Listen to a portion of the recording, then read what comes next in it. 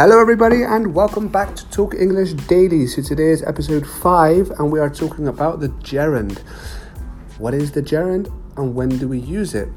First of all, the gerund is a verb, it's an action, and we put ing at the end of the verb.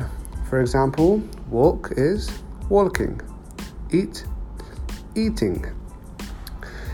You probably learned the gerund when we use the present continuous, the verb to be, am or are, and ing. So I am speaking or you are listening. And although we do use the verb with ing after the verb to be, there are also 3 other rules I want to teach you today of when we use the gerund without the verb to be before. So let's start with the first rule, which is after some verbs. For example, I hate cleaning. After the verb hate, you have to put the verb with ing.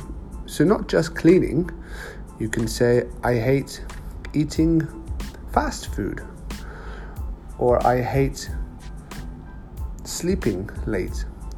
So after hate, you put the verb with ing. So that's the first rule of the gerund. The second rule is after the prepositions.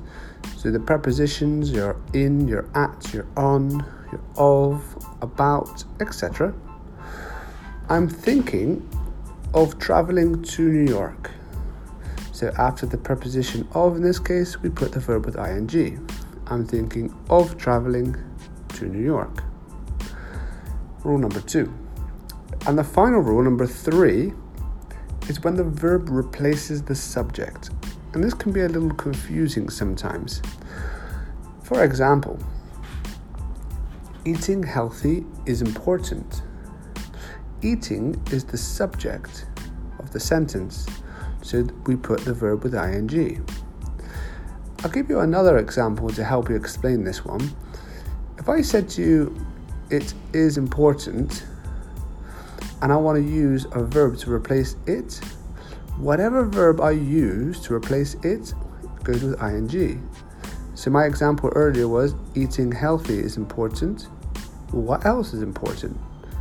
Studying is important because the verb study is replacing the subject it. So I hope you guys understand a bit better now the uses of the gerunds, those 3 rules. And I'll be back tomorrow to give you some more information at Talk English Daily. Have a great day, guys.